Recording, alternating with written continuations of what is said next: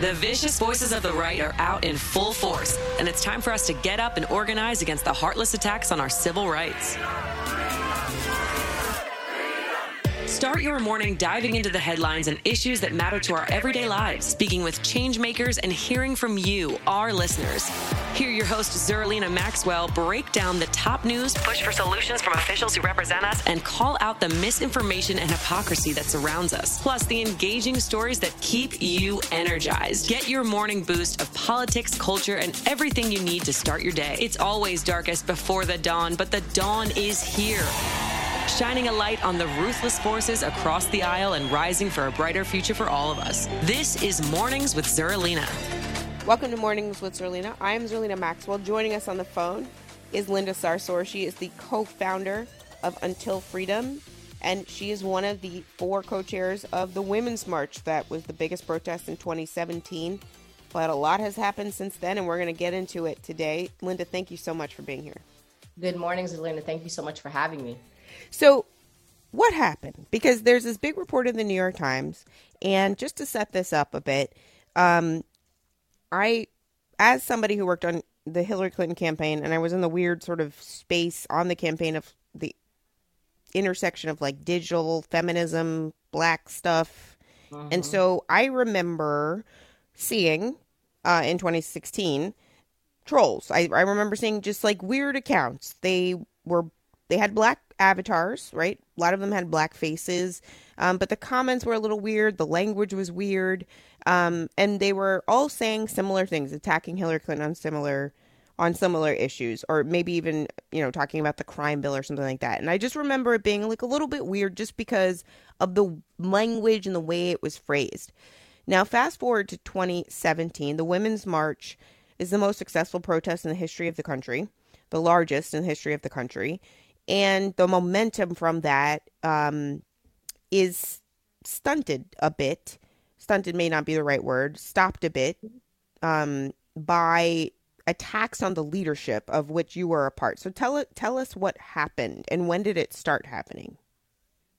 I think your timeline is right, Zerlina. I mean, it started before the actual Women's March happened on January 21st, 2017. We also had folks that were, it was interesting to see, we had real criticism. So let me just acknowledge that there was some real criticism of the Women's March. Originally, it was originally a group of white women, a bit tone deaf on some issues. It wasn't as diverse. We came along, Tamika Mallory, who, as you know, is African-American, Carmen Perez, who's Chicana Mexican, and of course myself, who's Palestinian American Muslim, and of course bringing our friends along who also were other women of color. So there was initial real criticism of the Women's March. So at some point you couldn't really tell the difference. We couldn't tell what was real, what was not real, but we did know that we had some things that we needed to do. And so when the Women's March actually happened on January 21st, 2017, we had been criticized even by white women saying that we were being, divisive, that we were bringing race into everything, that we were talking about things in the context of race. And why would we do that? Because that separates people instead of bringing them together. But we went through all of that and we ended up at the Women's March. And as you know, it was incredible. It was the largest single day protest in American history. There were marches all over the world. 36 hours later, I wake up and it's an avalanche of hate online. And I said to myself, this can't really be authentic or organic, but of course I have no way to prove that. And some of the, messaging that, and the story, of course, that we're talking about is that eventually we find out that the Russian government, including their military and their intelligence department, were sitting in some building in St. Petersburg testing messaging to kind of divide our movements. And it just, they tested so many different messages. They tried to do the, bra burning, angry women angle. That didn't really move much. We're the leftist anarchist, face of Antifa. That really didn't move much on the internet. And then they zeroed in on me. Like I said, 36 hours later, I wake up to an avalanche of hate. Like the whole internet hated me. Everybody hated me. I mean, it was like across the spectrum. And I think, for the Russians, as they were testing messaging, here I was, a Muslim American woman wearing hijab. I defied a lot of the stereotypes of the MAGA, white supremacists, those who have been anti-Muslim in this country for a really long time and working on that angle since the horrific attacks of 9/11. I was also Palestinian, so I already had a lot of critics for my positions on Palestine. Of course, the pro-Israel lobby already hated me way before there was Women's March. So they started testing messaging they saw about me already online. And according to the researchers, it went wildfire on the internet. They couldn't believe how fast it went. There were tweets and within minutes that would go to 16,000 retweets. They would have 2,000 comments under a tweet that just literally was tweeted maybe a few hours ago. And so, that's what happened. And they continued to do that over the course of 18 months, which is the time that the researchers were researching. So it could still be happening now in our different movements. It could be happening against Black Lives Matter right now. So this particular story from the New York Times, which was on the front page, and it was two full spreads. It was a pretty thorough piece by Ellen Barry. It was stunning. I wasn't, shocked because of course I already knew that there were foreign governments that were trying to, of course, intervene in the elections, and we already know the story, but I couldn't believe that the Russian governments decided that I was the one. I mean, it feels, I feel very similarly and went through similar emotions post 2016. Like, I was like, I know this can't be organic. I understand that there are legitimate critiques of the crime bill, but this feels like this is something else. Like, this is something different. And it's like people that are honing in on very specific things, but they're just like, they won't let it go. It felt like it was people in a warehouse in Russia in real time. And I just remember sort of feeling validated by the fact that there was subsequent reporting that said, like, yeah, no, you're not crazy. There are definitely Black people out there who have legitimate critiques of Hillary Clinton, but there are all, like, this is like the mass and the scale of this is something different. I mean, did you feel validated at all, or did you feel, like, okay, well, yes, I knew this already, but what are we going to do about it? Like, do you feel like there was some institution that was supposed to prevent something like this from happening? The government, for example. Oh, absolutely. I mean, what I reflected on, and I do feel validated by this New York Times story, only because, like I said, anti-Muslim sentiment, anti-Palestinian sentiment, and even me, Zerlina, like, people are going to disagree with me, and you and I might disagree on some issues, and that's normal. That's life. We live in America. We come from different places.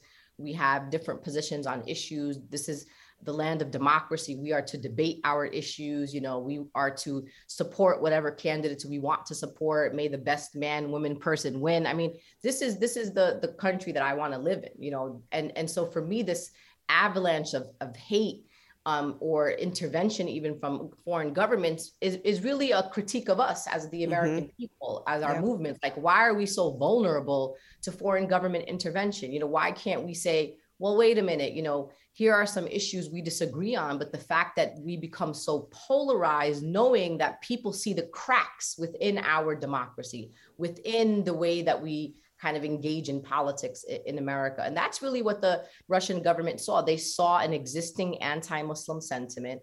They saw an existing issue, like, for example, Israel, which is quite divisive in this country, especially within the Democratic Party. Right. The Russians weren't trying to divide me from MAGA. They were trying to divide the Women's March from the larger progressive movement, and particularly within the Democratic Party. They already saw that as that's the issue that fires everybody up on the left, on the, the folks that are in the center. And so they went with it. And so we have to decide in this country whether we're ready to debate issues, whether we're ready to say, you know what, we are going to disagree on this issue, but you know what, we're not going to allow our leaders to be attacked, because you may not agree with me on Israel, but you may think I'm a good organizer on immigration or on criminal justice reform or on policing. So you don't got to agree with me on this issue. But what we do here in this country is the minute we don't agree with the leader on an issue, and you know this from the internet, it's wildfire. But this Russian thing was even more insidious and sinister, because they kept on. By the time we get to 18 months into the Women's March, by that time, anybody could have said anything about Tamika Mallory or Carmen or anybody else, and people would have just went with it, because it was so consistent that at some point you repeat lies enough, people are going to say, listen, this got to be true because the whole internet is saying it. Right. And I think like one of the things I also want to talk about is how that impacts your regular life, right? So one of the things that's a little bit weird about the invention known as television is that when people become sort of public, you know, and you're recognizable, now people know what your face looks like because they've seen it on social media, they've seen it on television, they've seen it on clips of the Women's March or in speeches, and you sort of become something that's not a person. It's very strange and dehumanizing.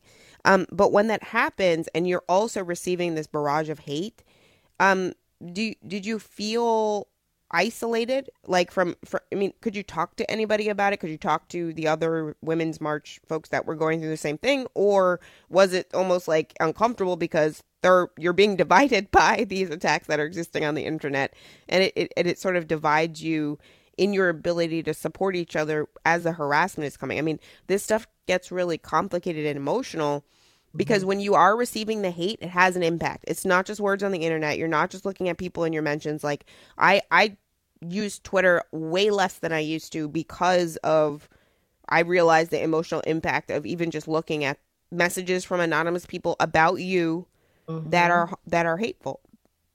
Absolutely. I mean, you know, what the you know, the initial kind of hate that I received, I believe the initial intent was, number one, to marginalize me specifically, to isolate me out of the Women's March. And for me, thank God that I was already longtime friends with, you know, Tamika and Carmen and many other women who were in Women's March, who knew me already for 15 years prior to me going to the Women's March. They knew me, they knew my work, they came to my community, they knew my family, and a lot of other, you know, leaders of organizations around the country, all the progressive organizations. They knew me, they worked with me before. You know, I've done trainings with them. I mean, they knew who I was. And so they knew that there was something outrageous happening, which is why I'm still here today, why I still organize, why I'm still part of the progressive movement, why I still go to conventions and conferences, and I'm in these spaces, because thank God people knew who I was prior to the Women's March. But like you said, Zerlina, people don't understand it's not just about what goes on the internet. I'm a very recognizable person. I have a very distinct look. I wear hijab. I wear my hijab in a particular kind of way because different Muslim women wear it differently. And people know who I am. I could be walking in the train station. I could be, you know, walking down any street and people will recognize who I am. And at that time, I said I had such high visibility that, you know, I had to hire private security. I mean, people were posting my addresses on the internet. There was people sending my mother mail. I had a man send my mother a scrapbook that had my kids' photos in it. I mean, my brother, who was working as a manager at a kosher barbecue restaurant here in Brooklyn, New York, was protested only because he was my brother, because people believe that in one way to get leaders is you go after people that they love. My brother moved to New Orleans. He literally left all of New York City because it was like too much to handle. So for me, reading that New York Times article wasn't just validated, it re-traumatized me. And of course, re-traumatized women in the Women's March. Some of them didn't get the level of hate till later. As you know, we got into controversies later that were elevated by the grooming or the foundation that the Russian government, with their kind of intervention, had already built for us. So even if we did have real criticism or people had real issues of people going to certain spaces that shouldn't have went to a certain pace or shouldn't have been in a space with a particular leader, I believe if the Russian government had not already primed us for 18 months, we probably would have gotten through that. We would have been able to have a courageous conversation in our movement and says, let's have a conversation. Let's talk about why this is bothering you, why you believe this is wrong, or maybe even having some Women's March leaders be able to have a more open conversation about whatever the criticism we were receiving. But by that time, it didn't matter because with the hate groups that already existed, as you know, NRA went after us. They made videos about us with our faces in it that said, meet them with the clenched fist of truth. So they said, wherever you see the Women's March, you meet them with the clenched fist of truth, which, as you know, for the NRA means meet us with guns, which they did in Arizona, in Fairfax, Virginia. I mean, wherever we went, especially in open carry states, we were met with people with guns. We had in Tampa, I went to speak at a university. a man had to be literally rolled up by the Tampa Police Department because he was threatening me in public on a Facebook page, looking for me, asking what color car I'm gonna arrive in, which entries and exits I was using. And he was a licensed gun owner that had guns in his car, and he worked at the local hospital. So what I want people to know is that I welcome debate, and I'm sure I hold positions that people don't agree with, and that's fine. And I want people to critique me. And you know what? I've moved along. I used to, I have over the 20 years, if you asked me something 20 years ago and you asked me today, I might have a total different position because I've been educated. People have engaged me. But the hate is, for me, what's not acceptable. To weaponize my identities against me, to target my family and my children. And this, as you know, Zerlina, happens to a lot of women of color. A lot of Black women experience this. And it's traumatizing. I don't even really do Twitter either. If you notice, I might retweet a few things here and there, but I'm not on Twitter either, because Twitter is a cesspool of hate and people who are anonymous and have no courage, but want to try to, and I believe it is a place where people target your mental health. And I have left Twitter to itself. Oh yeah, I don't really tweet like I used to. My one joke is that I tweet only about K-pop. That's it. And so, and the K-pop fans, they're very intense, but usually very delightful. And so that's the community that I will engage with on Twitter. Because I just think that it affects your life. That's the thing that I want people to sort of walk away from this conversation with, is like, none of this stuff was happening just online. It's not like it's just words on the internet on a screen and then you can turn it off and walk away and it's not affecting you. It's not affecting your body and literally your brain and your spirit. And then also, to your point about security, I think people also need to understand this. I mean, attacks on you personally meant that your physical safety in the world was not what it should have been because of the online threats. And this all started in Russia. I mean, okay, when you think about the potential consequences or the needed consequences of something like this, like what do you think should happen? I mean, how do you think, or if you have thought about this, like, how do you think we could prevent something like this from happening? How do we shore up ourselves so that we're not so vulnerable to this kind of interference? I've thought a lot about this since the 2016 campaign, by the way, and especially the primaries from 2016. Like, I believe that the Russian trolling started then to divide the progressive movement between sort of Bernie supporters and Hillary supporters, and in ways in which, like, there's way more we could come together on than that separated us. But I think a lot of the divisions were exploited. And I saw it in my mentions starting way back then. So how can we be less vulnerable to that kind of interference? I'm working on it, Zerlina. I really when I saw this New York Times article, obviously this woman actually has been writing the story for many months. I had met her back in, April of this year. And I've been thinking about it a lot when I actually saw the entire article, because obviously the New York Times is not going to let me read the article before it goes out. I didn't know exactly to the extent that the article would be. And I read it multiple times. It's a very long article to read. And, I started literally talking to people and putting some thoughts down on paper.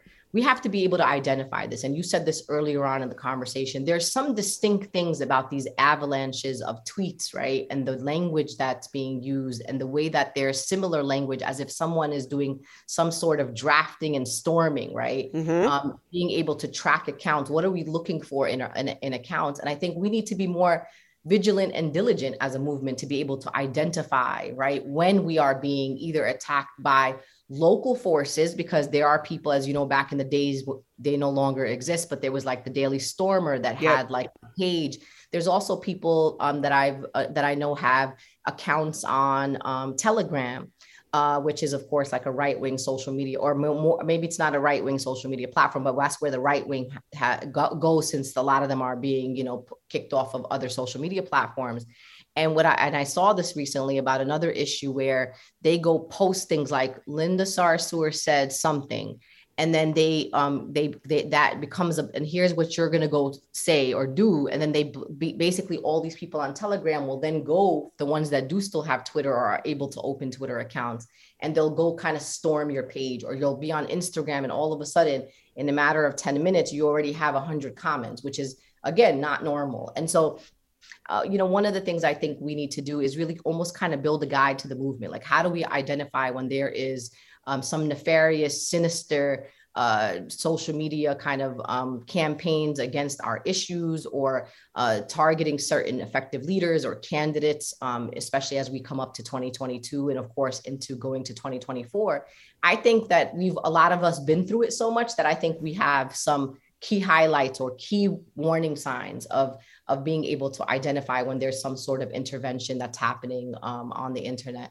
And that's really it. And we just also have to have kind of a code of engagement. Like, if Zerlina is, has a position on an issue, like, for example, Zerlina's like, look, maybe Biden did really great on this issue. And then Linda's over here saying, I don't know, Zerlina, like, what you see is good. I don't really see as good. I think this could be done, but there's a way to engage one another, right? And I think we also have to be careful that we are not becoming tools of the Russian government or another foreign government. So, for example, if I see someone critiquing Zerlina, that's one thing. And you go ahead, you're debating your issue. But if I'm seeing someone that's talking about Zerlina in a way that is dehumanizing, that is vilifying, that is making Zerlina out to be the enemy, I'm going to say, hold on a second here. This is not okay. That has nothing to do with Zerlina's position on something that you don't agree about. And I think what happened during the Women's March is people who had real criticism of the Women's March, and even of me personally, instead of saying, I know how to reach out to these people, I know how to, ask the questions directly, really get clarifying information, they joined in and they rode the bandwagon, I believe, of what was happening. And guess what? Some of them were people that we loved and people that were our people, maybe not like our best friends, but people that we knew along the time and the year. And there's people have reached out to us and said, damn, like, I had no idea. Well, now you know, and hopefully we never have to do that again, because the last thing that I want is to ever hurt somebody or hurt a movement and then find out 20 years later that I was riding the wave of some foreign government who hates the United States of America, or just hates a particular segment of the United States of America. And again, like you said, there has to be more entities that are really focused on digital security. And I mean that from a national security perspective. This is national security we're talking about. So whether this time it's the Russian government, next time it could be the Israeli government, the Iranian government, the Chinese government, I don't know, somebody is going to say, well, if the Russians could do it, then we could do it too. And I think we have to say, yeah, no, you're not going to get us again. We figured this out. No, this is a really, really important point. I mean, I think about this a lot because one of the jokes I have on the show sometimes that I say is, when we lost the election, like, the progressive side of the movement, the progressive side of the political spectrum, we organized and we knitted hats that were pink, and we had a march. And then we organized and tried to win elections. When the extremist right lost, they did an insurrection. Like there's a big difference between what, and I think that sort of even the through line between those two things is the manipulation of what people think by foreign governments, by Russia. I mean, I think a lot of if there's probably a need for even more reporting about how trolling and the Russian government's strategies evolved, because they didn't really need to do it as much because they had the right-wing media outlets to amplify a message that would create the conditions for the insurrection to happen. So you can sort of see, the Women's March is like the beginning, and then the insurrection is sort of that bookend of all of this mess that they've created in our country. Because it is our security. I mean, no one can look at what happened on January 6th and say, this isn't a national security issue. It is. That was the manifestation of the mess that Russia created in our politics that, yes, have been amplified and perpetuated by some people who are domestic. But it really started before that. And it was exploiting people, and people will say that I'm trying to justify it. But look, there are a lot of people who are, Trump supporters and what we would call MAGA people, that, have their own kind of, some of them are straight out racist for sure. And some of them, have fears and anxieties and are living in parts of America where they don't engage with anyone. So they were online and their fears were exploited, and they were whatever they thoughts they already had or positions they already had were just fueled even more by the conversation that was happening already online. And so we get to this point, Women's March comes along, and here comes these women, and we're leading, and we're pro-choice and pro-immigration and pro-refugee, and we want to take over America, all the other things that happen. And when I think about it, what's so scary about it, to your point about being a national security threat, is by the time you get to January 6th, we're sitting back thinking to ourselves, damn it, I've been arrested on Capitol Hill a whole lot of times. I'm not even going to tell you how many times. It's so many times. And I'm thinking to myself, how in the hell did you get all the way over there? Listen. And that's the thing that's so scary about it. The fact that we also know from many reports that even, some elements of law enforcement were connected to January 6th. Right. And so again, we have so much, there's just so much, there's such a big security threat right now. Like, I'm personally worried about 2024. I hope that the Democratic Party gets themselves together, get ourselves together. Sometimes I'm kind of in and out, because I believe that we are in a state of emergency. And to your point, Zerlina, we have to get to the point where we say, listen, here's 15 issues. We don't agree on 2, but we do agree on 13. Let's move with these 13 right here. And then we'll deal with those other issues later in some more productive way. And I'm willing to, hold my own party accountable. And that's how I went from Bernie Sanders to, you better make sure that Donald Trump don't get into office. I mean, and I got critiqued by people who are my own people, who are like Hillary this and Hillary. I said, listen, I'm not about to help a fascist become the president of the United States of America. And the same thing happened again when Biden went in. Again, I was a Bernie supporter again. And then I'm like, listen, it's going to be Joe, because what are we going to do? Like, we cannot be in this position where we are dig our heels so far down into the ground that we end up hurting the people we claim that we want to help, which are the most marginalized people in this country. So again, like you said, American politics is messy. It's also dangerous. It's self-righteous. And I don't blame a lot of people who are disenchanted and sometimes are like, I don't even want to be part of this process because it's ugly. It's not supposed to be ugly. Democracy shouldn't have to be ugly. It should be something where we all take our passions, inspirations, aspirations to the polls. And in America, we often have to go with fear. Like, we're like, okay, we're going because we don't want this bad thing to happen. And I hope that we don't have to go through that again in 2024. Me too. And I think, I as somebody who, I went to law school, so I love a good debate. You know what I mean? I miss being able to talk to Republicans. I actually miss those conversations. It actually helped me strengthen my debating muscles. It helped me. And now I can only debate people on the left, which isn't as fun because there's not as much to debate.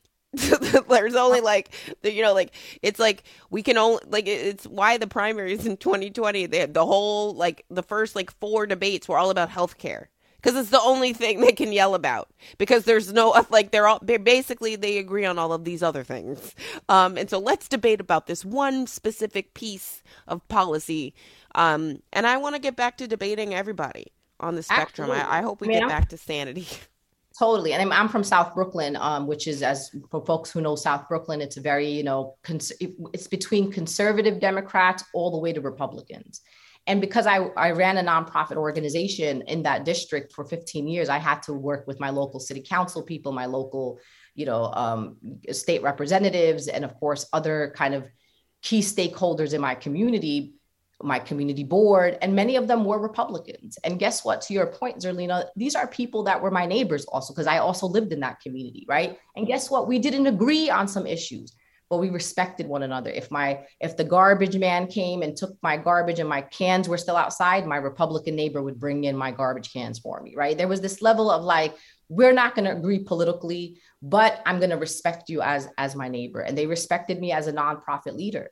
And then, and of course, there were some people in my community that would never accept people like me or the community that I was trying to serve that lived, in that community. But those were really the minority. And then all of a sudden we go now, 2022, those same people somehow are now on this other side where it's like us versus them. And that what we lost was what you said, this idea where we could debate people with respect and still walk away and say, you and I don't agree on this issue. And I'm going to go back and fight for what I believe in. And you go over there and fight for what you believe in. But guess what? I might see you at the corner coffee shop and I'm going to say good morning. And we lost that. And I'd be criticized even for saying that. And I'm not afraid to say that, because sometimes I don't even know if you're a Republican or a Democrat or a leftist or whatever, because you might say good morning to me at the local coffee shop. I don't know what political party you're a part of or not part of. But now all of a sudden, that's the thing that we lead with. And that's the problem that we have. And again, now foreign governments are starting to see those fissures. They know the issues that rile us up. They know what divides us in our own political party. And they're like, that's what we're going to play on right now. And that's what they did to me, because they knew that the kind of anti-Muslim sentiment is a bit more of an acceptable form of bigotry in America, because it's rooted in a national security frame. They knew Israel-Palestine would definitely work, because that's an issue that has divided us for a very long time in the Democratic Party. And they went with that. And it's hard for me not to say that that was a brilliant strategy on their part. And the question is, are we ready to make sure that we block those fissures, that we are able to figure out a way to negotiate, or even if it's a debate where we vehemently disagree, but we don't allow somebody from the outside to try to get involved in our little conversation. And the haters, like I said, they exist. They're going to exist with or without the Russian government. We have them in this country. People who are unequivocally pro-police, people who are against racial justice and economic justice, people who are against women's rights and women's reproductive rights. They exist. And guess what? They do have influence in this country. But I believe that they would not have been able to get as far as they did without the intervention of the Russian government. I wholeheartedly agree with that. I think that this is something that's so important. Again, we said it's a national security issue, but it's an issue that we all have to care about, because whether we like it or not, the Russians have they've figured us out. We got to figure ourselves out. And in line with what Linda said, just approach each other as people and try to think of each other as people in the same community, the American community, that, your neighborhood. And then, it grows out exponentially. Co-founder of Until Freedom, Linda Sarsour, thank you so much. It's been great to have you. It was a great conversation. Thank you so much, Selena. Keep doing you. I'm of course, you too. And I'm so glad that, the attacks have died down. And now that this report is out, I'm sure, the validation, I would just be like, I told you so. That's what I would be like. But I'm trying to become a better person through therapy. So maybe you're not saying that today, but I'm so glad that finally this reporting is out here. And so people are aware of this ongoing threat. Thank you so much for being here this morning. Please stay safe. Thank you. Thanks for listening to Mornings with Zerlina. Check in for new episodes every weekday.